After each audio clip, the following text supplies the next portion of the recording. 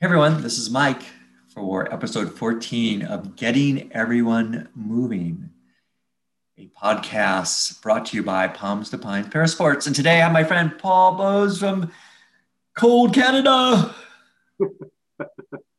Yes, the frigid north. We the north. Hi, Michael. How you doing? Hello, everybody. Glad to be here. Yeah, all right, Paul. So let's get going. So tell us how you got started in the world of adaptive sports. Well, actually, it was quite a while ago. My stepson Jason got into a train accident in 1985 and lost both of his legs. And initially, he was not interested in playing any sport and wanted to walk.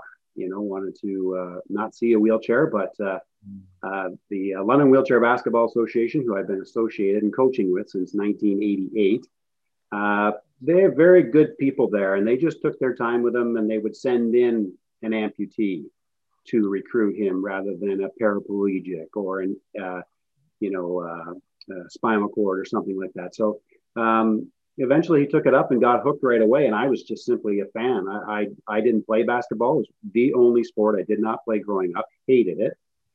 And then they needed a coach. And my good buddy David played varsity college ball in London, and he coached for the first year, and then he had to go back to school. So I kind of took over, and I was very fortunate that being an able-bodied guy, that they took me under their wing.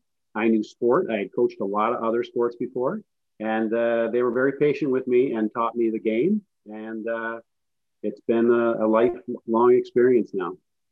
So we're going to get more into that, but what advice, would you give parents who has a child where they've had an accident? How do you, what would you tell them to tell their, child or help their child? Well, certainly they've got to face the facts that that they've been injured and stuff like that. But reassure them that there is certainly life after this. And I think that you hear a lot of kids or national team members say that that was their first instinct was to be kind of negative and whatnot. But just to get out there and be patient and not to push your kid. Get them into all kinds of different sports. Obviously, wheelchair basketball is the greatest sport in the world. However, there are plenty of other sports out there. And I encourage all of my athletes to try every single sport. Take it very slow to start because it takes a long time to master the chair or the sled or a set of skis or whatever. So don't expect to be national team athletes right off the bat. And I've seen a lot of that where that first contact, the athlete comes in and says, I want to go to the Paralympic Games. You're the coach of the Paralympic team. I want to go. And it's so you have to really be careful about that. And you have to be just as careful with the parents as well. And make sure that they have fun first. And it all depends where they come in. You may have an 8-year-old kid coming in, or you may have a 35-year-old guy that's just become amputated, or a girl that maybe had been in a car accident. So basically, it's enjoy the sport. Be very patient with everybody. They're dealing with a lot of other things than just trying to learn a new sport. So it's all the life things that they have to learn as well.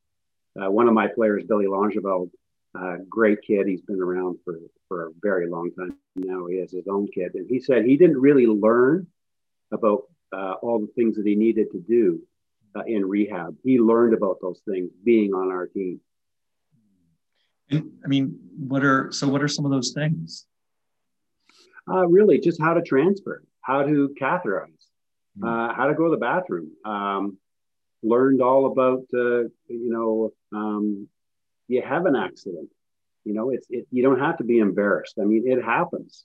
The old saying happens, but that there are like people around there. So it's when those things happen, it's not something that, you're not the first one for an accident to happen. So people are there to help you out. People are there to show you the different things, how to get in and out of doors, how to transfer out your car, without wiping out. Take one wheel off your wheelchair instead of both. And some doors aren't made that way. And just how to bump in and around a door frame that's not made for wheelchairs. Just different stuff like that. Really practical. Um, what have you learned from, working with coaching adaptive athletes, and where has coaching adaptive athletes, taken you throughout the world? Oh, well, um, I have to say that I've been really privileged and honored to been all over the world. And actually, my latest trip was with a really great guy from California named Mike Rosenkrantz. I don't know if you know him or not, but I was able to share a fabulous experience with him with the International Community of the Red Cross in the fall last year. Yeah. And that was just my latest trip. But since 1992, I started with Team Canada. So I've been fortunate enough to go to 5 Paralympic Games, won 3 gold medals, a silver medal, World Championships, coached Team Canada juniors. So I was on the bench for Team Canada for 25 years. And then when I retired from that, another interesting opportunity came along with the Invictus Games. So it's one of the best organizations I've ever been involved with Joe Corrali and Jay Faco leading that up. And so I've been to a few Invictus Games, and another door opened up as well. It's always one of those things where one door closes, another door opens. So right away, Team Germany called me up. So I'm an assistant coach with Team Germany as well. And then ICRC opened up. So spent 25 years in Canada, and I'm busier now than I was then. So pretty much been all over the world, and I have got friends all around this globe. A lot of those friends have actually come to visit me at my cottage in Grand Bend, Ontario, on Lake Huron. So hopefully you'll be one of those guys someday. Yes.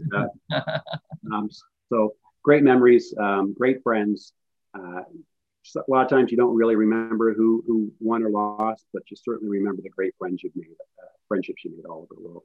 So what are some of the learnings, though, that you've taken from, having this just incredible experience? I mean, you talk about being privileged, but, you're really blessed. I mean, what an amazing opportunity. Yeah, it's like I said, I coached a lot of things. I coached hockey and softball or fastball. I don't know if you guys call it that, but fastball. It's not slow pitch, but it's like hardball, but it's pitched underhand.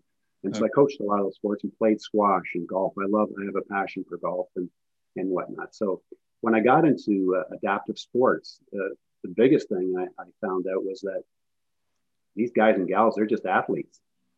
They're not disabled athletes. They're athletes with a disability. And it's one of those things, it's like, how would I go in there and coach and whatnot? Like I said before, my London team was very patient with me. And I learned from one of the greatest guys that I've ever met, Keith Cartwright, who founded our organization and was on our national team as well. And he said, just teach us, just coach us like you would anybody else. You want us to go through that brick wall, we'll go through that brick wall for you. Understand that, different classifications have different things that they can do. So don't look at any of us as disabled. Just look at us as athletes. And that's the biggest thing that I've learned, that realistically, I go into a gym, I don't even see the chair. I just see a bunch of people that are interested in learning the sport, competing at the sport, playing at the highest level or at the junior level. That's just as gratifying. Or like you and I when we were in Nepal.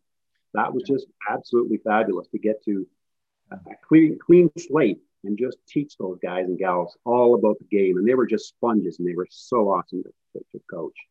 And just the life lessons of what sport can be. The sport, it's just a powerful tool. The transformational power of sport from somebody that's newly injured into, hey, there's a lot of people like me out there, and I can go out and I can get in a chair, and it's a freedom that they can enjoy, and it's something that if you initiate it correctly, they'll be able to enjoy that sport, not just wheelchair basketball, for the rest of their lives. Have you found, one of the things I've found working in this field is that I become more sensitive to kind of barriers for people with disability. Like I'll always go, when I can travel, I'll go into a restroom and look at the facility for someone with a person with a disability. It's just part of what I do. Yeah. Have you found that to be the case for you as well? Oh, absolutely. With my stepson being a double amputee and just the curb cuts, we live in pretty places in North America, being from Canada, USA. But I mean, we saw that in Nepal. I remember driving to the gym the first time. He looked back at me and said, "Look at this!" And there was a guy going down the street on like a moped, and he had two wheelchair guys holding onto the back of his bike, and that's how they got to the gym. And that just to me is incredible. That sometimes we take things just as if they should be. Yeah. But yeah, I mean, we traveled on a big bus for a long time. We bought this old bus for London, and we'd have to stop at many, spots along the way. And on several occasions, our guys would go into the bathroom, and then they'd get the maintenance guy and say, "Do you realize this door really isn't, a good door for a basket or a wheelchair user? It opens in. I can get in, but then how do I close it? How do I close the door?" So they were, it's like learning all the way across the country and all that stuff. And just the traveling that I've done, going on airplanes and not being able to access planes through the door and having to go up through where they, take the food in, and going up on a tow motor and all the different types of travel that we've had, that things just aren't all that accessible. So yeah, we're very wary to that. A lot of my friends, of course, and Keith Cartwright that I mentioned earlier on, he was a huge advocate of those types of things for people with disabilities to be able to access places. Our gym that we practiced in for years, we couldn't get into the bathroom. And then they finally expanded those doors so that the walls, like the whole doors, had to be moved so that our athletes could get into the bathroom. So yeah, it's an eye opener for sure. I mean, you even come across a lot of times you get into a taxi cab and the taxi driver asks you for the money, rather than the guy in the wheelchair, stuff like that. And that still occurs. And it's like, I'm not paying, he's paying, so it's that type of thing. So that's right. I think, Paul, that sport teaches people, how to advocate for themselves as well. I mean, you build confidence. You learn to be more assertive. Have you seen that kind of develop in some of the athletes that you've coached? Oh, well, I think that goes along able-bodied or parasports. But I see it a lot even with our national team athletes, right? Like just different people that enter a gym and they see the Patrick Anderson or the Joey Johnson and stuff like that, and they just go into a shell and they're like, "Oh man, I can't compete with these guys." And having guys like that around that are amazing human beings, they bring them in and say, "Hey, try this, do it this way, do it that way. Don't do that." So and then you can just see their confidence build. That hey, give me a couple of years and I can get my game elevated to where I might be able to make this national team. In our junior ranks, I've got some kids that can't even dribble the basketball. They can barely push their chairs. Yeah. But it's not about, what they can't do. It's about their potential. And that's the thing, is like seeing them reach their potential, so that a gold medal for somebody might be able to dribble the ball 4 or 5 times. Yeah. And that's the thing that you have to celebrate. Yeah. And it's those types of things. And I've got one girl who she was 16 years old when she started, could barely dribble the ball. We stuck with her. The team stuck with her, giving her confidence. And she never saw herself really going to college. And now she's going to college. She still can't hit the 10-foot hoop, but that doesn't matter to her. She picks like you wouldn't believe. She's a great passer, and she's a great teammate. And that's what we look for, is that potential. Not that you always have to get to that gold medal. That's never been in my philosophy of coaching. Yeah. It's something that certainly when I'm at the elite level, that is what you need to achieve. Yeah. But the smaller things are the gold medals. Those are the little things that we can take and say, that's my gold medal. Yeah. So in Canada, I mean, you're all pretty well developed in terms of, having teams for juniors, right, all the way to adults and all that. Can you talk a little bit about, Canadian wheelchair basketball? Yeah, Canadian Wheelchair Basketball Association, Wheelchair Basketball Canada now. I was the president of it actually from 2000 to 2005, but it's had a really great structure for as long as I can remember. We've got junior teams, we've got junior national championships. We've got a thing called the Canada Games as well, which is an able-bodied movement, but wheelchair basketball was actually the first sport that was included in it.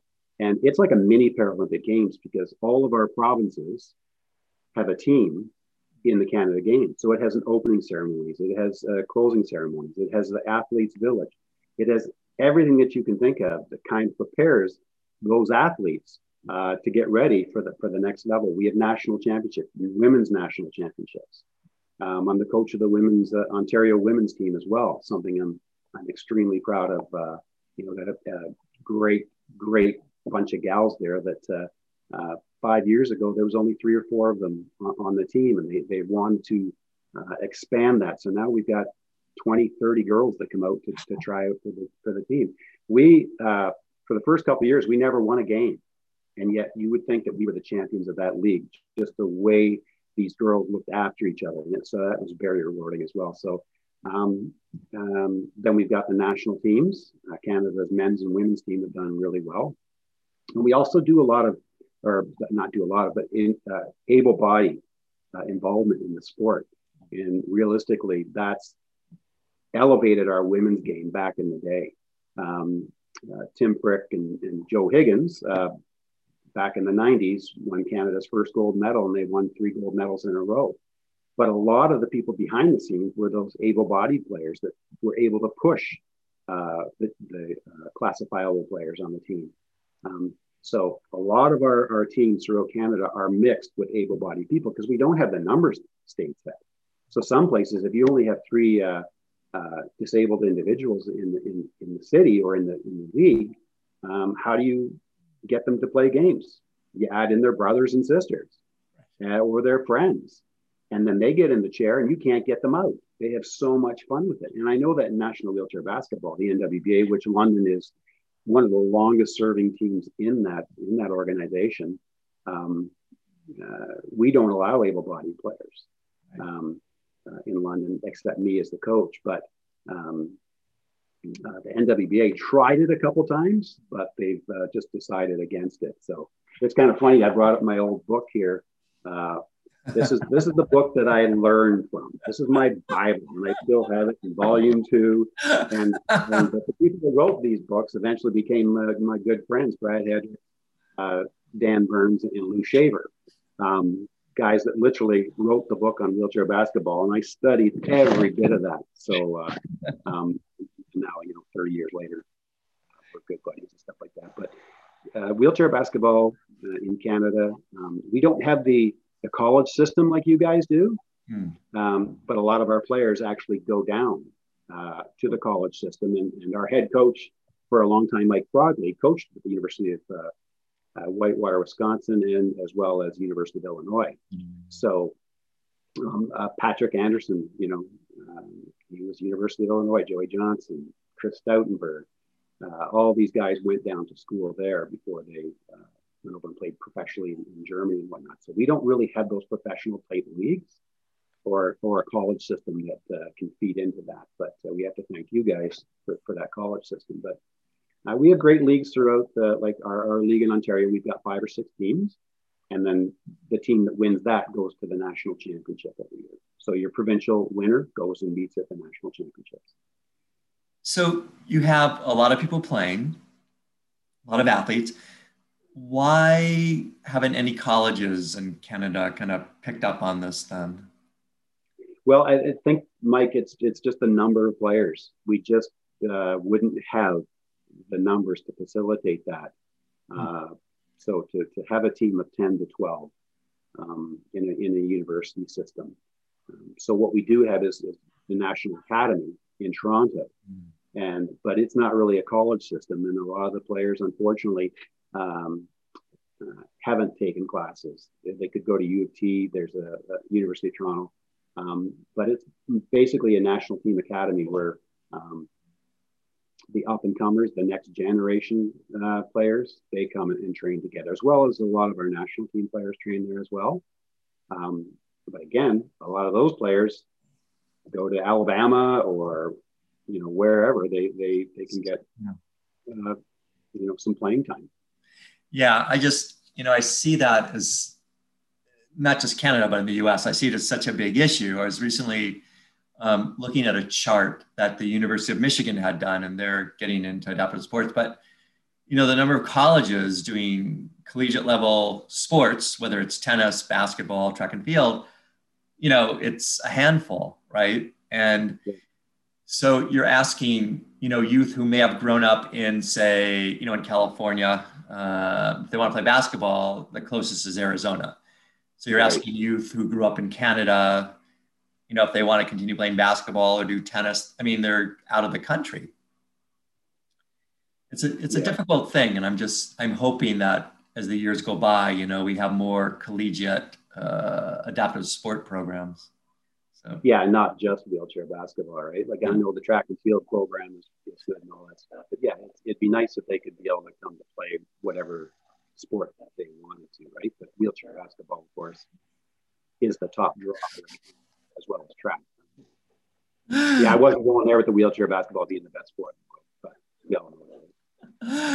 I want to pick up on something that you said about able-bodied participants, because I see part of adaptive sports is creating more societal inclusion, creating greater awareness.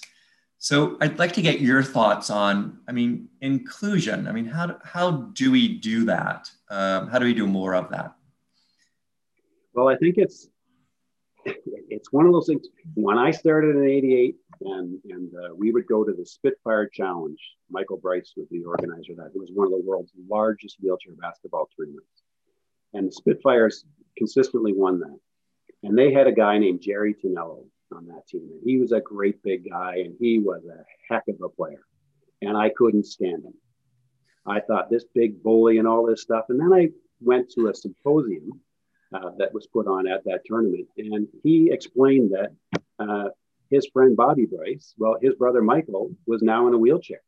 And in order for them to play sports with their brother, they had to get into the chair.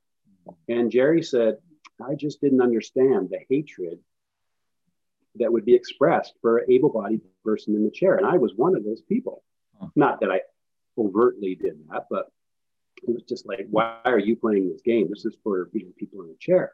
So Jerry Tonello turned out to be one of my best friends. Well, and, I spent 25 years with him on the Canadian team bench.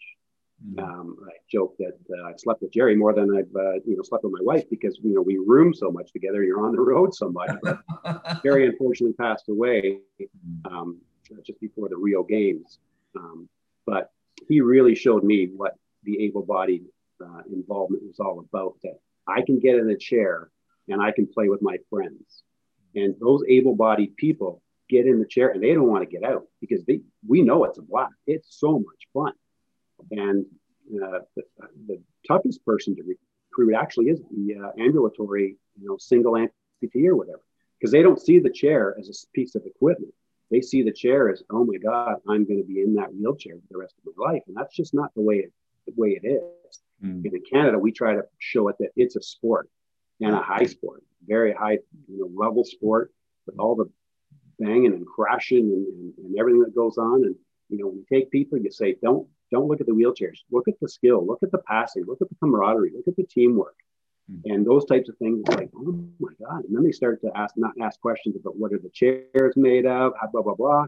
It's what are the defenses? What are the offenses? Look at the tactics. They're very similar to the able, and then they start to see it as a sport. And that's what's great about it. So I love the strategy. I've really gotten into this boccia ball, which initially I thought, what is this? But I've been playing, with adaptive athletes, and it's what a strategic, kind of game. I love it. Oh, yeah. It's so cool, so Very exciting. It is, it's just, it's great. Yeah. So we're coming kind of to the end of this interview. So what kind of words of would you like to leave us or leave the listening audience with? Well, I think the biggest thing for me is getting involved. Is that first contact that I talked about earlier. When you have a man or woman, old or young, whatever, when they first come into the gym, it's pretty intimidating. To be injured, to see these people out there whipping around in wheelchairs or sleds or tennis, playing rugby. You know, rugby is an awesome sport as well. Yeah. You know, so just take your time with that first contact. Don't push them into a chair right away. Let them just observe if they want to. Let them go up and down the sideline.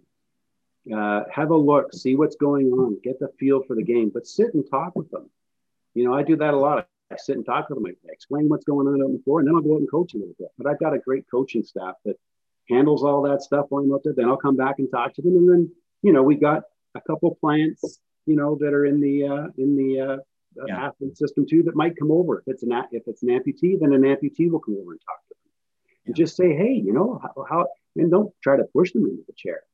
And that's the biggest thing, is that first contact is recruiting them, because our numbers are so low. We can't stand to lose one athlete because they didn't have a great first contact.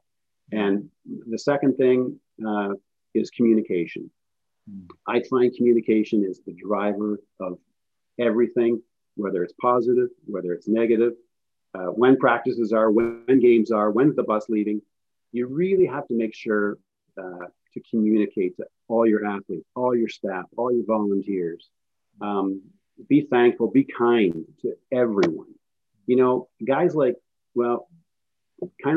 me that have had a lot of success and stuff like that, we've been successful because of the volunteers, because of the people that don't get to go to all of these games.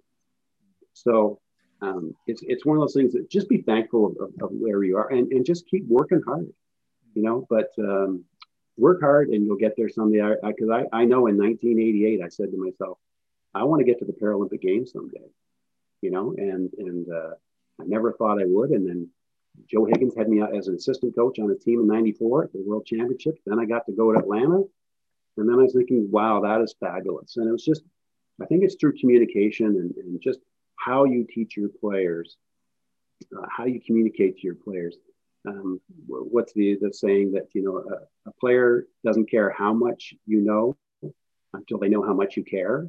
Yeah. And I think that's a really, really important thing. So, you know, again, with my Invictus Games athletes, I thought the highest level I could ever achieve was to go to a Paralympic Games with Team Canada. And it was. But then I got involved with these Invictus athletes, which, as you guys know, are Wounded Warriors, Soldier On. And I've been to Warrior Games. I was at Warrior Games last year in Tampa, and it was an amazing experience. But that is the highest level that I could ever achieve, is to serve those who have served.